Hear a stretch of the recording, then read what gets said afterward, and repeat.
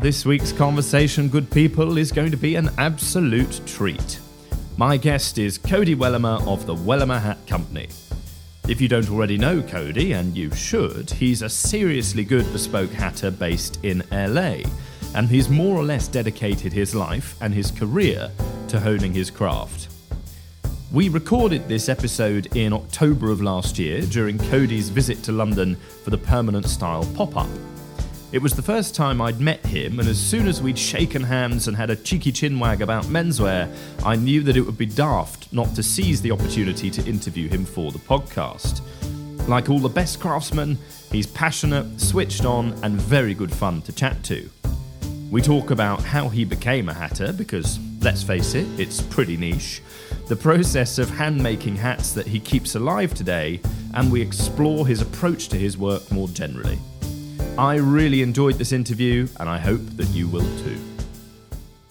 Well, Cody Wellimer, how about this? Thanks for taking some time out. Absolutely, my honour. My honour. I'm loving this. We've sort of jumped on this opportunity while you're in town. Yeah. We met on Monday night. We shared a chocolate mousse. We did quite a big bowl of it at that. You know, it was a tub. It was it was a lovely moment. Yeah, it was in Braswell with all the boys, and now it's the Friday, and we are here. Friday, full week. Yes. You've had a good time at the Permanent Style Pop-up. It's been fantastic. It's been great to see friends from around the world and get to hang out a bit. The weather's been, at least to me, fantastic and enjoyable, and it's phenomenal hat weather. So it's been a great week. It's ideal absolutely, hat weather, isn't it? Absolutely. Well, thanks again for taking some time out, because I've followed your work on Instagram for ages, and we have corresponded. Instagram's quite the world, you know. You meet so many people and you talk, but it's phenomenal when you get to shake a hand and put a face to it. It's quite strange, isn't it? It's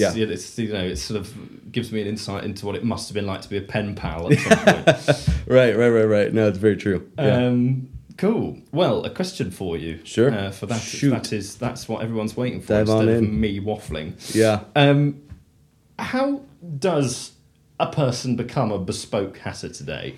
Even by the standards of this lovely podcast, it is a niche skill. It is quite unique. It is quite niche, as you said. I think, at least for me, I think for any craft, there is passion that is the founding piece to anything. So for me, I think that's what it is. I mean, I think I had a passion to work with my hands, whatever that it was at a young age.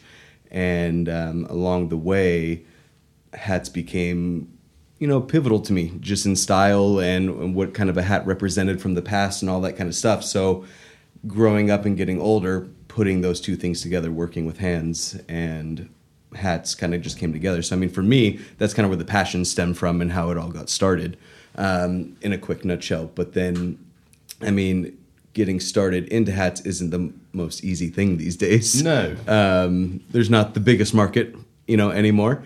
So it does take a little bit of a leap and a little bit of a risk, but at the end of the day, I find it quite rewarding. So you realised sort of quite early on that you wanted to work with your hands. Yeah, I think, growing up as, a young child, I think being in the backyard with grandfather and, taking apart old radios and just working with things, building little racetracks for, little car toys and whatnot and just running them, but building things, whatever that was, in Southern California, building like little surfboards and stuff like that out of wood and carving them down and shaping them down and, putting the lacquer, all that kind of stuff. It's just kind of the way I grew up, I guess, was kind of like that, at least with my grandfather and whatnot. And then just finding as I grew up the way that things were made, whatever it was, a car to clothing to a bag to whatever it may be. I just find it fascinating. So putting those two things together at a certain age with hats was just kind of the jumping point. That's super cool. Why hats? I mean, did your granddad wear a hat? Did you discover a hat in a vintage shop and fall in love with it? I would say it's more the latter, but not exactly. So I mean, I think for me it first came falling in love with old music and old film, like silent film, 20s and silent film like Chaplin and Buster Keaton. I don't know how popular it ever was out here, but film noir from the 40s and 50s, and then music from the 20s, 30s, and then a little bit into the, later rock and roll of the 50s and 60s and whatnot. But if we go earlier, into the earlier part of the century, the 20s and 30s, everybody wore a hat. You look at old photographs, you look at album covers of the musician, you look at the films themselves, whatever it was, even though they're all in black and white, it's all, you see hats everywhere. So for me, the hat kind of became symbolic of that era. So when I would see a hat in today's world, it's like, oh, there's something about that is something, they're bringing something from the past into the present. So the hat to me, whatever style hat, didn't really matter at that point, was just symbolic to me of the era that I kind of became infatuated with, just the music, the lifestyle. And it wasn't even really about the clothing. I mean, the music and all that stuff was fantastic, but it was really, to me, the culture of that time. Just the way that life was lived. It wasn't so much, I mean, I know we're in this world and we enjoy talking about, the cloth and, what do you wear, all that kind of fun stuff. All this, it's a little bit dumb. Geeking out. Yeah, exactly. A little bit of the nerdiness. But to me back then, and I'm sure there was still some of that, what are you wearing for the winter and summer, yada, yada. But it was just, life was lived differently back then. Like we, talked about in the beginning, there wasn't cell phones or anything. People aren't buried in their phones. It was just kind of about living an honest wage and working hard for your family, and it wasn't about who's wearing what or doing what or who's on the status of a company or whatever it was. It was just honest work, working hard, and kind of living your life true to your family and whatnot. So I think the hat and that time period, just kind of all of that, was in a bit of I was just in a bit of a mix, and that's kind of what kind of stole my heart, if you will. Yeah. And that's kind of what propelled me into the hats and that time period, if you will. I absolutely love that. We have a similar way in to this funny little world that we now inhabit, because it was jazz music that got me into clothes. Phenomenal. Yeah, great. And I think you're one of the maybe 3 people I've spoken to my whole life who's been like 20s and 30s music. Yeah. I listened to a lot of the really early hot jazz bands and jazz orchestras, like really early recordings. Yeah, phenomenal. And I freaking love them. Everyone else just thinks I'm weird. Yeah. So, people look at me when when they come in the store and there's something, spinning from the 20s or something. They're like, man, what do I walk into my grandfather's house or something? Like they don't, sometimes they don't fully, they enjoy the ambiance, if you will. But I mean, at the same time, some people, music's a little different these days. Indeed. So it's it's just a different thing. Well, but it's nice. We think it's cool. That's right. Jolly good. So hats came to kind of represent an era that you were fascinated with. Yeah. At what point in your kind of, I don't know, teenage years or whatever, did you kind of go, right, I love hats, I've been exploring hats, I want to make hats professionally? So going back, I guess, a little bit, whatever it may be. So, I mean, growing up, playing baseball, I guess similar to cricket, if we will, out here. But, I mean, just always wearing hats, ball caps to flat caps to, and then, beanies and knit into fedoras and stuff like that. Along the way, I started working for a American hat company that I won't go too much into the details or say names or anything like that, but kind of prides themselves as an advert of a family of generational hat makers, if you will. So I was like, oh, phenomenal. And I started working at the store, and I ended up taking over the store and running the store for them and all that. And the goal in my mind was to one day transition into the family factory to potentially make the hats with, I should say, this company, this family. And along the way, I kind of found out that they don't make any of their own hats. They don't own their own factory. They're made, in China. A lot of them, some of them are made in America at one of the oldest, factories in America. But still, it wasn't this bit of smoke family. And mirrors. Yeah, a little bit. And I was kind of, saddened by that a bit. So at that point, I was like, okay, not what I thought. Let's take a step back and let's reevaluate a little bit. Maybe we try this, we try that. And I was like, why don't I just start researching myself how this craft, the actual trade of it back in their heyday. And that's kind of what I did. I just started researching how hats were once made, the tools, the craft, the materials, the techniques, kind of all of it. Anything I could get, just, dive deep into it, which is great because, I mean, it's what I love I collected vintage clothing, and that's also what got me into a lot of this, but diving for vintage clothing and really deep, digging for certain labels and brands from certain eras and stuff like that. So it's kind of the same thing, but with a whole new actual trade and craft. It was digging into these old companies of how they got started, what machinery did they use, what, all that kind of stuff.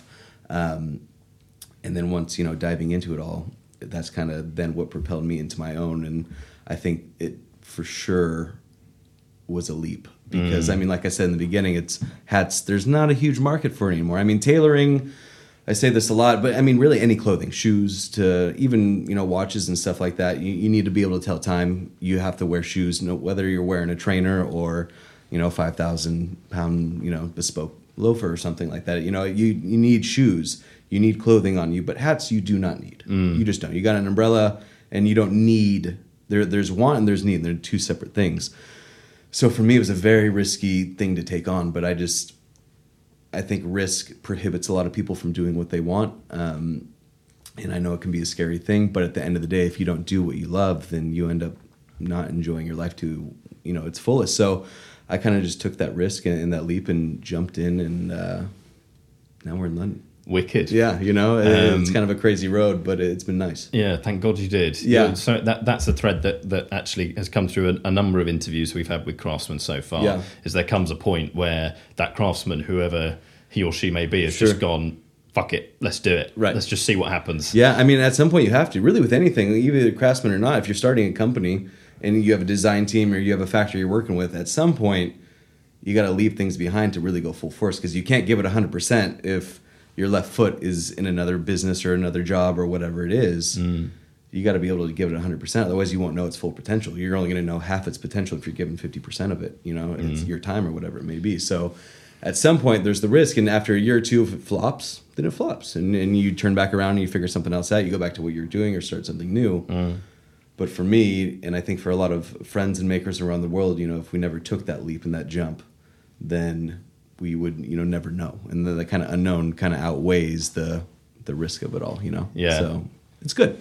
Awesome. Take leaps. Dwelling on the earlier period, I read something that I thought was quite interesting in a interview when I was researching for this. Yeah. And I think you found it very, very hard to find anyone to teach you or mentor you. Yeah. So, kind of the same thing in the sense that I've been talking about, how it's such a small market. It's also a small market for the craftsman itself, if you will. So there's no school for this anymore. You can't go to university. You can't even really take a small course on the side for this anymore. There's really nothing, because it's so irrelevant to the world, if you will. So it's a hard thing to find to learn. So the only way to truly learn is apprenticeship, like a lot of different crafts and whatnot. You need to learn from a master or whatever it may be, or a teacher. But for whatever it may be in the hat world, and I understand a little bit more now sitting here, and I'll explain that in a minute, but it's hard to fully give out information to anybody. Hats, despite what I've been saying the last few minutes, on the last, maybe 3 to 5 years, have been a little bit more trendy in fashion. Just wider brims, maybe a little bit more distressing or Western styles, kind of more artistic style hats versus classically styled hats.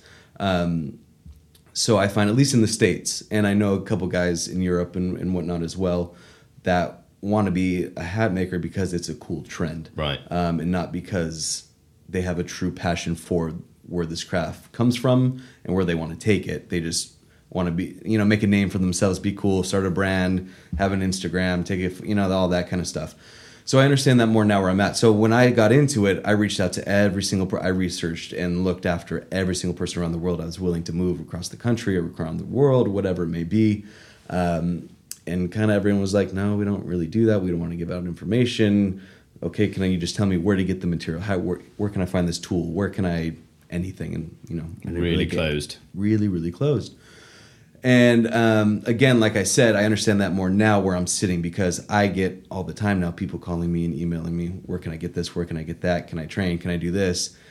And majority of the time, they're just, I can tell right off the bat, and after talking to them, I'll give them a little bit of time, like, okay, let's figure this out. But usually it's just trying to, be that cool thing instantly. They don't want to put in the time. They want to work in the shop for 2 days and then go off and make their own company, whatever it may be. So it's hard now for me to get out information because of that same reason. However, when you find that right person, it's kind of a special moment. So I mean, I had a guy 2.5 years ago from Tokyo that moved to California into the States specifically to seek out hat makers. He came to Los Angeles and found me and all this kind of stuff. And right away, I knew he was something special because he came from Tokyo. You know, he was putting an effort already. He was taking a risk. It was a pilgrimage. Exactly, without any reward off the bat, without any, certainty of anything. It's like, okay, let's figure this out. Come by the shop, let's figure it out. And long story short, he ended up staying with me for about 2 years. He just moved back to Tokyo this last weekend to figure some things out. We'll see if he moves back. Anyways, it's cool. So for me, it's fantastic. So for me, it's really extremely hard to find anybody because of that reason. Because there was a generation, pretty much all the hat makers, were 40 to 60, maybe 70 years old. So a youngster like me coming in, like, hey, I want to make a hat, they're a little skeptical. Mm-hmm. What was that like, though? I mean, how did you react to that? Was it crushing, or did it make you go, no, piss off, fellas, I'm going to actually do this? No, right. Both. It was crushing in the beginning, and then nobody wants to be told no. Nobody wants to be told, I'm not going to teach you, you're not worth it, all that kind of stuff. So in the initial no, it's like, ouch. But then the drive and the fire got bigger, and okay, forget it, screw you. I'm going to, continue. I'm going to push harder now to find the next best thing, to find another person. It's not going to stop me. Your no is not going to say no to me. I'm just going to keep going. So it was difficult, but I say all this, and after X amount of time, when I gained a little bit of respect in the industry in my earlier days of doing this, and they realized, some of the old timers, oh, this kid's here. He's not one of the trendy people or whatever, which I hope I'm not and will never be. Then they started opening up a little bit, and I got a few tidbits here or there, or I would send them a hat that I made or tried to make, and they would kind of evaluate it and okay, try this or try that or whatever. So then along the way, X amount of time later, they opened up a little bit because they realized I was more in it for the respect of the craft and not to be some cool guy or whatever. So eventually there was some, but mostly I will say it's been a lot of self-taught, a lot of trial and error, a lot of staying up till 3:30 a.m. just crying, literally, bloody fingers because I can't figure out how to get this needle in properly, all this kind of stuff through the felt, and just long nights. So it's been a journey, a lot of reverse engineering, taking my vintage collection from the 30s, 40s, and 50s of hats and reverse engineering it. So taking it apart, taking this stitch out and kind of peeling it back, and okay, they kind of did that and did this, and essentially taking the hat apart, putting it back together, taking it apart, putting it back together, kind of learning that way. That's awesome. So it's been a lot of learning from the past, from that aspect, learning from the present, from a few of the old timers, and then a lot of just drive from just trying different things, getting after it. And even now, I mean, I think I make a decent hat, but I think if any, speaking for myself specifically, but any craftsman, if you plateau and you say, I make the best, I'm good, we're good with where we're at, I think it's a scary place to be. I think it's always, at least for me, I hope to always be learning. I hope to always be growing. I hope to always be wanting to make a better product than the next one. So, I mean, I hope to, I'm still learning. I hope to always be learning. I think there's something special about that, a new way of doing it, or a better way of doing it, or even a quicker way of doing it for that matter, but in a better manner, if that makes sense. So, yeah, I mean, that's kind of where that, started and how I got into it with the actual getting into it with learning. Awesome. So, I mean, what a fabulous kind of narrative, and the fact that you clearly didn't give up and you just sort of innovated your way into the industry and went, okay, well, if you won't show me, I'm going to take apart something. And I love that. I think that's tremendous, Cody. Yeah, I appreciate it. It's been a journey. For my benefit, because this is, I will freely admit this, it's slightly terrifying, a gap in my menswear knowledge. Fair. Can you loosely whiz me through the process of hand making a hat? Yeah, no, we'll go in a nutshell. So, I mean, I go through one of the oldest and the last felt manufacturers in America. It's a family factory. It's I say this as in fur felt. Quality hats are made out of fur, either European hair or beaver, sometimes a little bit of mink or a blend of the two or three and stuff like that. So you get the fur, and the felting process is a separate process from what I do. But it's a beautiful process, and I visit my factory as often as I can. And these machines are big and old, and they were built from Rolls-Royce and stuff like that, and just beautiful old stuff like that. So nonetheless, the felt comes to me, and most of my block collection is anywhere from 70 to 100 years old, give or take. I have a block maker that kind of fills some size gaps when I'm buying a vintage collection of blocks or something like that, and there's a size missing or there's a crack or something. I mean, that's awesome. I did not realize you use vintage blocks. Yeah, I would say 90% of my tools are roughly 100 years old. And it's fun and like I said, there's something very special to me about carrying the past to the present and keeping this alive, not only from making a hat, but the tools itself. There's so many times I go on eBay or Etsy now looking for clothes or blocks, even for that matter. And there's a certain style block called a flange, and my wife calls them donuts because it's like a wood donut, if you will, and that's how the brim is formed of a hat. That's how the brim is blocked. So it sort of goes over the crown. Yeah, upside down, and it takes this curved shape. And there's so many times I go on there now, and people are selling them as picture frames because there's this opening, or they'll split the block in half, saw it in half, and bookends, for a bookshelf, and I tear up every time a little bit. There's not many of these around anymore. So most of my tools are old. I'm very lucky. Sometimes I find them one-off at flea markets and eBays and antique stores, and then sometimes I get a call now that I'm somewhat known in this antique world from an antique dealer across the world or country that, hey, we just found a warehouse from the 1920s that closed down in 1947, and they refurbished hats. We found 75 blocks. Do you want them? And so sometimes it's very large collections of family history or just a company history or something like that. And then sometimes it's just one-off pieces. So that's, again, I enjoy the journey of finding, and it's a treasure hunt with all this kind of stuff. So you're almost a curator as well in that respect. You're preserving. Yeah, no, absolutely. I mean, it's a strong word to use weird to think of myself that way, but in some way, yes. I mean, you come into my store and it's somewhat of I don't want to say museum, but the whole back wall of my entire store is these blocks to be, they have to be stored, but they also get to be displayed in a very nice way. So it has this almost romance of all this beautiful wood being the entire wall of my store. But people look and they're like, oh, it's so beautiful, it's so nice, look at all that wood. I'm like, yeah, that's how your hat is made. And they kind of, that's super go cool. weak at the knees after that. Really, they don't fully understand it sometimes. So it's nice to be able to be using these tools for sure. Stylish folk, we're partnering with Thomas Mason this season. Well, this Saturday we're going to tell you why. We are releasing the first of 2 dedicated bonus episodes exploring the brand's history, philosophy, and impressive focus on innovation. Thomas Mason was founded in 1796 in Lancashire, but today is owned by the Albini Group in Italy. So we travelled to the mill in Albino to get a first-hand insight into what makes Thomas Mason cloths quite so special. I've been wearing the stuff for years, but never visited before, so to get an insight into Albini's approach and process was fascinating. They have a think tank, for heaven's sake. There's an entire team focused on developing new technologies, materials and processes at the mill, creating fabrics that really are built for the future. It's like nothing else I've seen. If you're as intrigued as I was, check your podcast feed this Saturday morning and listen in. We'll see you then. Cool.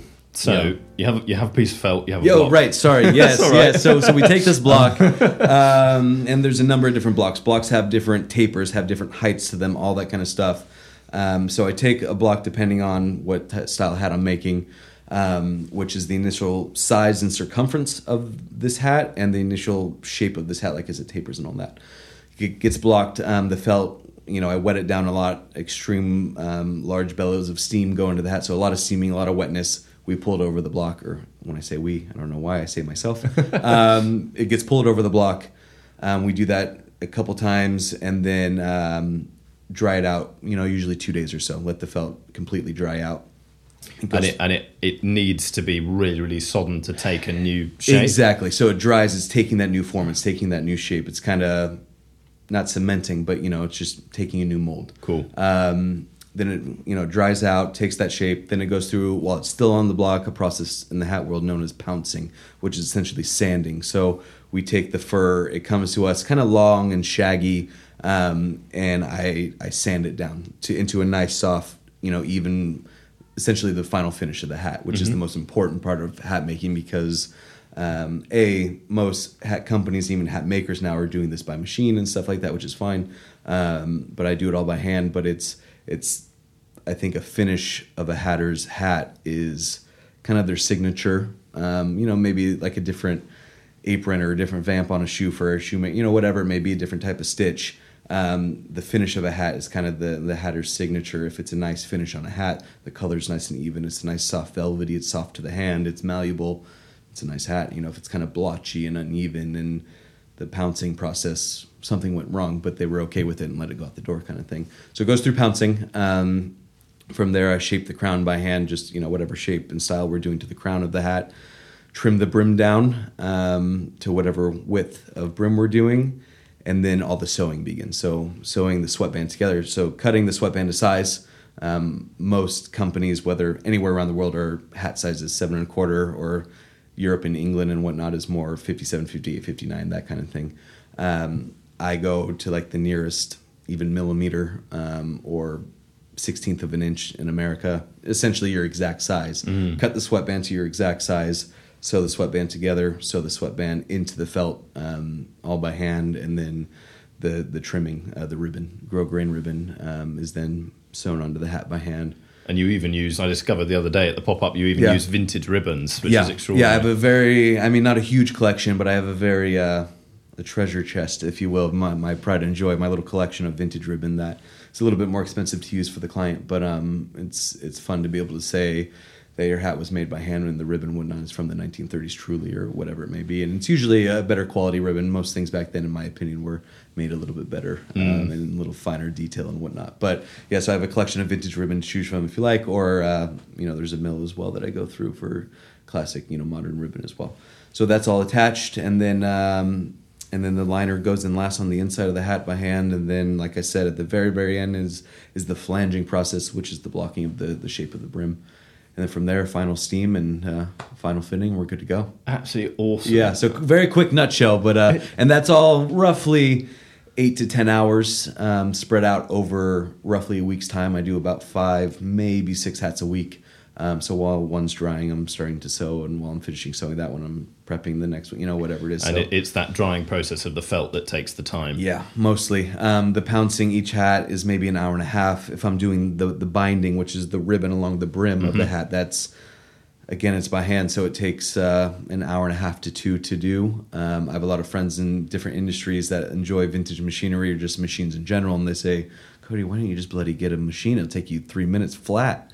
And I really enjoy sitting in the back and having some good music on and being able to say my hats are 100% handmade. I enjoy, but I'm able to pay attention to each stitch and the details. And it's also kind of, methodical, if you will, just sitting back there and sewing. And someone, the bell rings on the door and I come in and, take a break. And, so my hand hurts a little bit by the end of it and my back a bit. But, it's just a nice way of paying attention to the details of my hats, I think. So...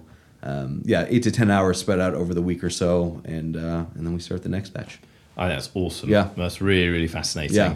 And completely by hand. Yeah. It's not the most efficient or the most... I'm not in this to make millions, for sure, or that much money at all, but I have it's an honest work for sure. I get to provide for my family and do what I love and have a store that's wonderful and get to travel the world, so I have nothing to complain about. I'm very into that. Yeah. I also, that there is a handmade is a word that gets used in luxury far too much. Yes, I agree with that. When you say handmade, it's handmade. Yeah, it's very. I appreciate that. It's very true, though. Tremendous. Why do you think men find hats so tricky to get into today?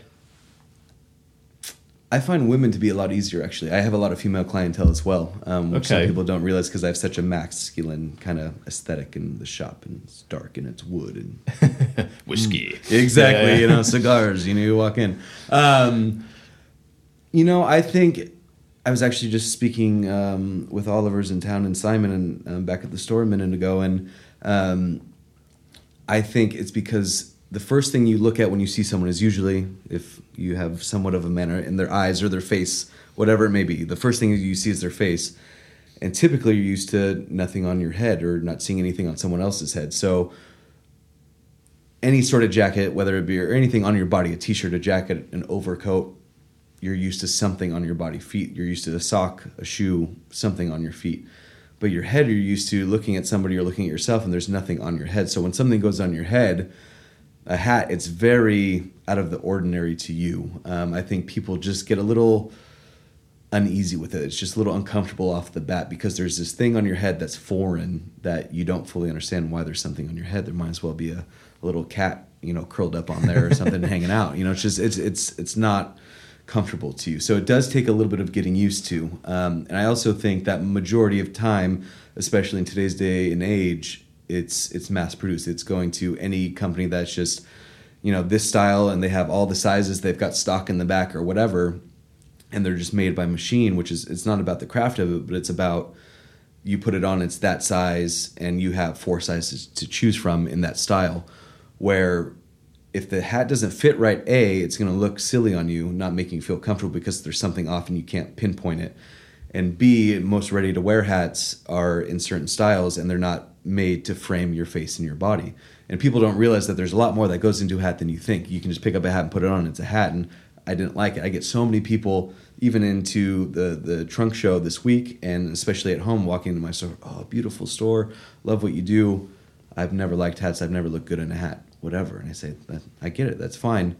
But there is a hat for you if you allow me to do what I do and frame you well with the hat. So people don't realize that there's different tapers and different brim widths and different things about a hat, different, pinch widths in the front of the crown that will frame your face better than others. So a lot of times when someone just picks up a hat at any store and puts on their head and they think they look silly, they probably do because it hasn't A, fit well, and B, been proportionally in harmony with your face and your body. So I think it's hard for people, men or women, to get into hats for that reason. They don't realize there's a lot more that goes into a hat, much like a lapel, to different body frames and stuff like that, or, whatever it may be, a gorge line.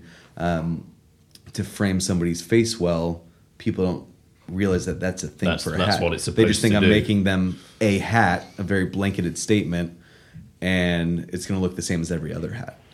So I think that's why it's a little tricky for people to get into at the first jump. That's quite a refreshing thing to hear as well, simply because I think I fall into that camp of consumer who loves the idea of wearing a hat. I have had 2 off the rack hats from quite good hatters, Jones Street hatters. Yeah. And I wear them and I like them, but I never feel completely comfortable in them. And I'm sure that's because, I'd like the crown to be a tiny bit taller. Right. I'd like the felt to be a bit, there's always a niggle, right? I mean, there is also, like I said, even if I nail it and I do my best work and it's framed you perfectly, in my opinion, the fit is spot on and everything, there still is, because it's still so foreign, there's still that little bit of leap of comfortability that you have to get into. You need to wear it a few times, look yourself in the mirror a couple of times to start getting comfortable with it. And once you get a compliment or 2 walking down the road and you see yourself and you get comfortable, then it becomes very natural. But it's still, even if it's perfect, for somebody that's never worn a hat, very uncomfortable with a hat,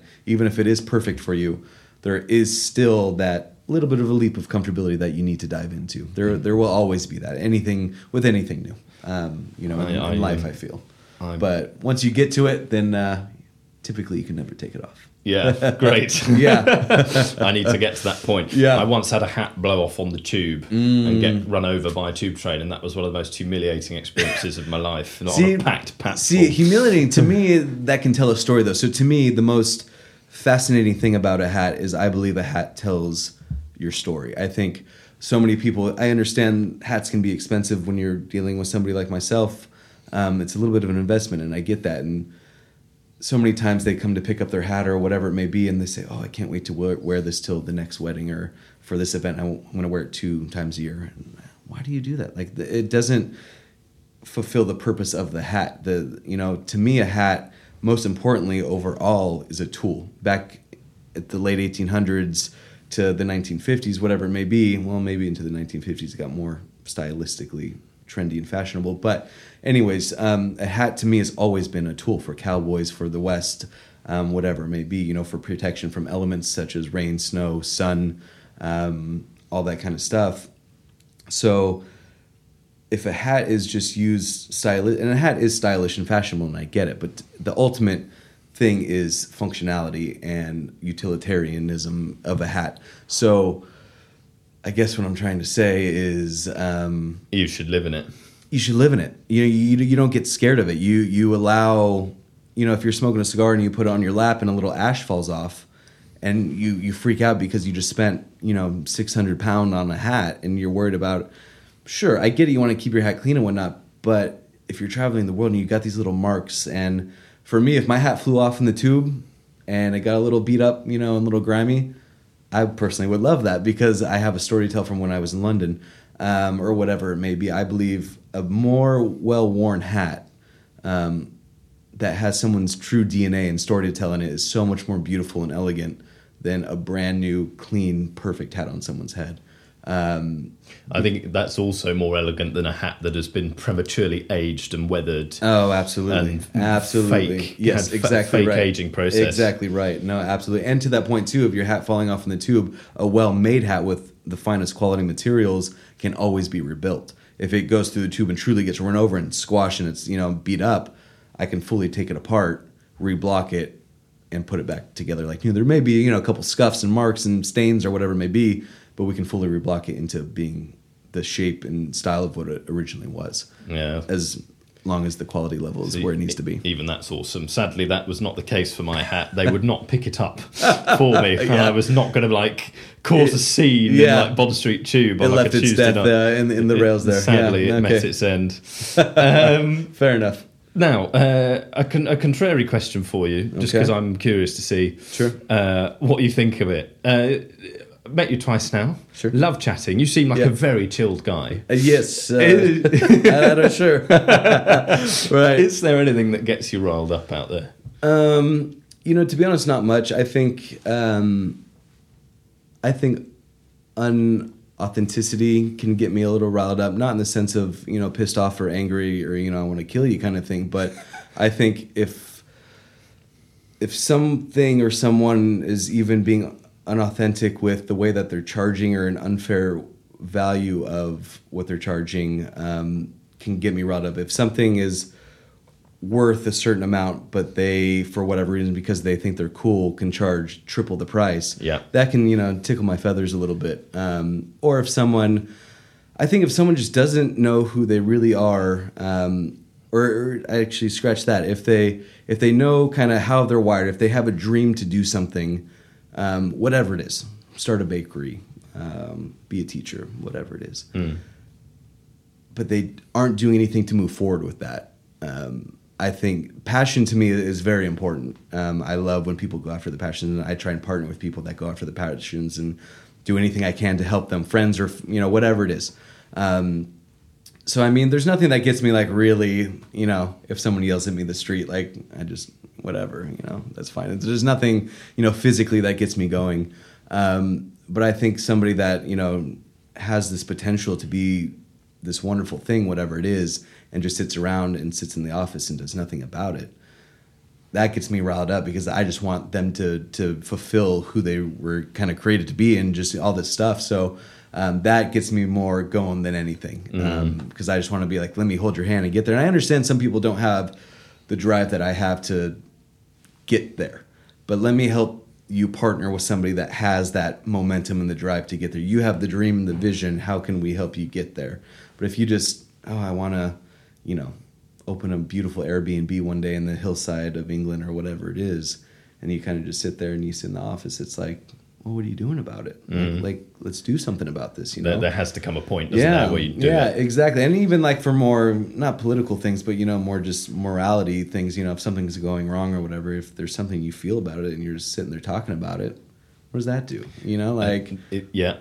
Don't talk about it, do something about it. Whatever it is, I think so. Maybe that gets me riled up. People just sitting around not doing much. And that's fine. If you want to be lazy and you claim to be lazy and that's all you want to do, you want to be a couch potato? Fine. You do that.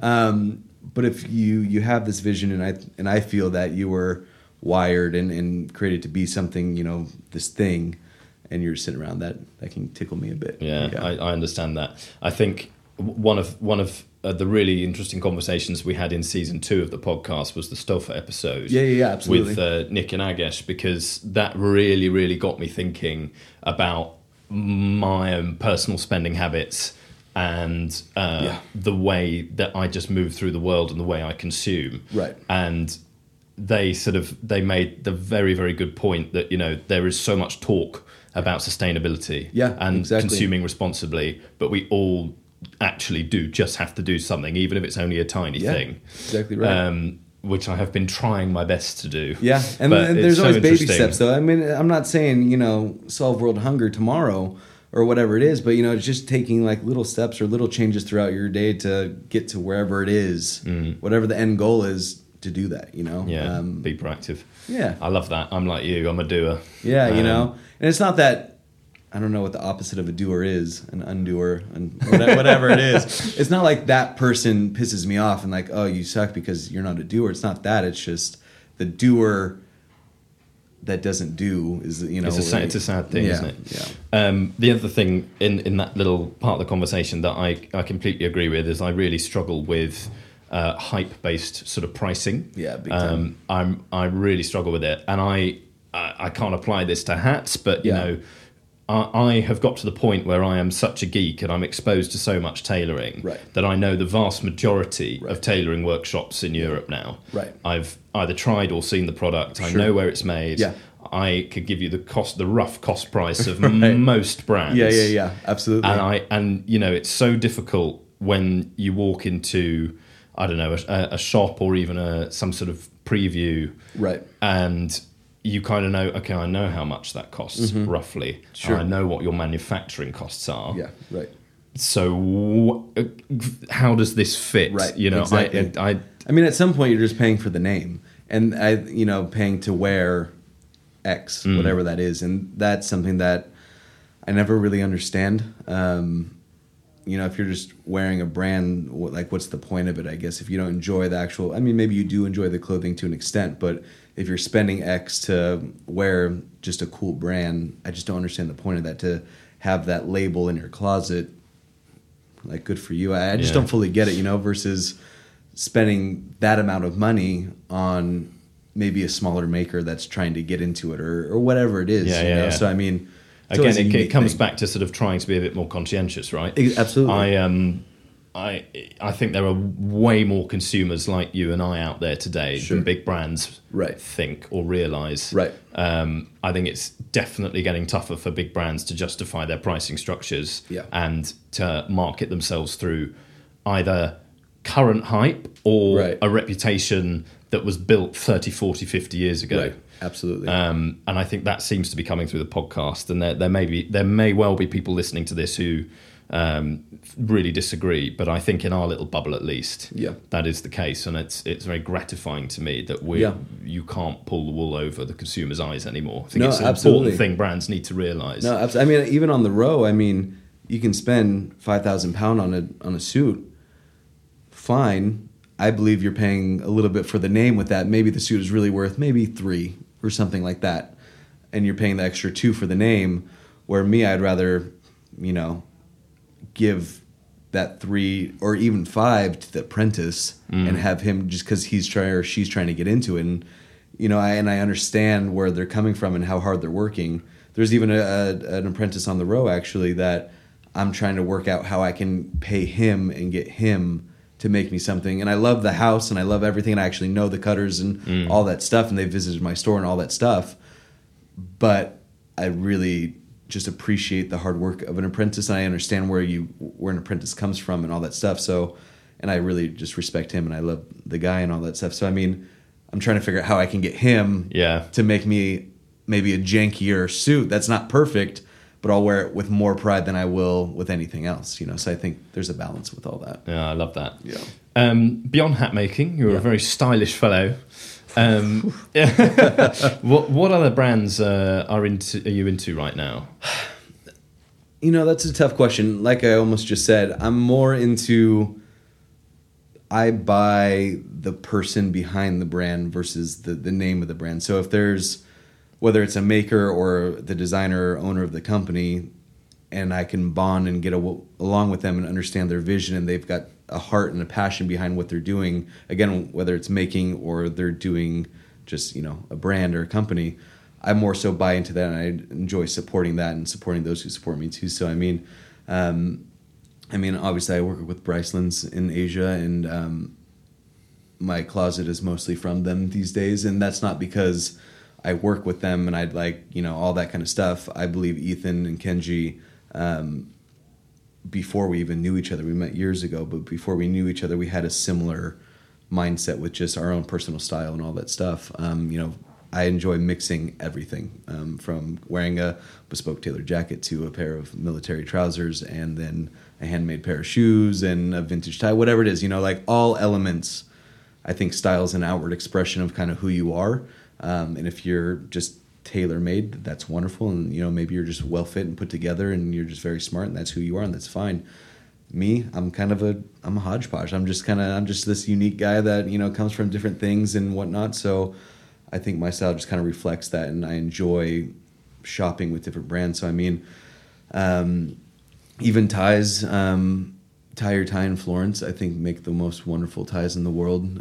Craftsmen, or the craftsmanship of the tie, but also the design of the tie. Again, coming from a vintage background where I mostly only wore vintage for many years, their ties kind of reflect the 30s and 40s a little bit, just the silks and all that kind of stuff, and the brocading and the jacquard weaves and stuff like that they do. The designs are very period-esque, if you will. And Kaga is just the best. I think he's one of the coolest guys out there. So I enjoy both of them, and funny, they also both work together. So we kind of seem to have a similar thing. But I'm trying to think. I just enjoy supporting the maker, the small guy, more than anything.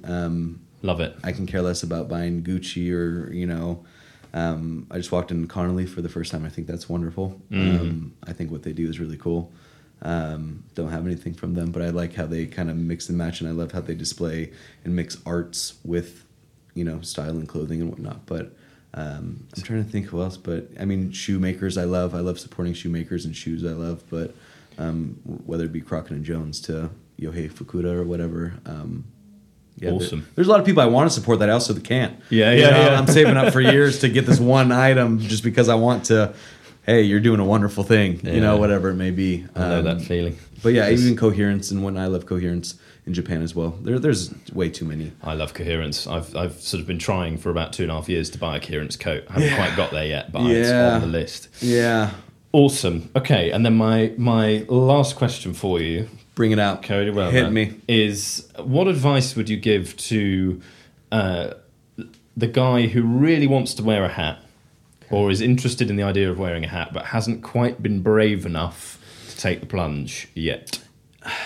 Like I said, and I kind of answered already, but I think you just have to take that step. You just have to, because you're not used to something on your head. You really just have to take that leap, and maybe it's even borrowing a friend's hat for a month to wear it a couple times a week to get used to it. I wouldn't say buying a cheap hat to try out for a little bit before going bespoke or something, because, again, reverting to what I said, getting that cheap hat isn't going to look right and fit right, so it's going to look wrong, and you're still going to be in the same situation of not liking it. So it's maybe finding a hat that a friend had made that's similar, body to you, almost like trying on someone's jacket for a little bit or something like that, So maybe it's trying a hat, but it's really just having the courage to, if you like a hat, then, kind of have the balls to wear a hat, just don't worry about, I think with any of this stuff, it's not about how someone else perceives you or, whatever. Don't care about how someone's going to think about you when you're wearing the hat. If you want to wear a hat, then wear the hat. And I think you'll get comfortable in that. Love it. Yeah. Cody, that was fascinating. I could have chatted to you for a whole nother hour, but I know you've got a client to see. I do. So I got a fitting to do. Thank you so much indeed for taking some time out. No, it's been an honor. Thank you for having me. I really appreciate it. Awesome. Yeah, cheers. Thanks, man. There you are, folks. That's your 45 minutes of menswear chat for this week. I hope it's scratched the itch. You know the drill by now. This podcast is produced by the creative agency Birch London. Check out their funky work by visiting birchlondon.com. Our superb sound editor and theme music maestro is Joe Boyd. You can follow him at This Is Joe Boyd. If you enjoyed this episode, We'd love you to kindly review the podcast wherever you listen in. Your support really helps us to gain traction and allows more people to discover Handcut Radio. Once again, thank you very much indeed for being a part of the podcast, and we'll see you back here before too long.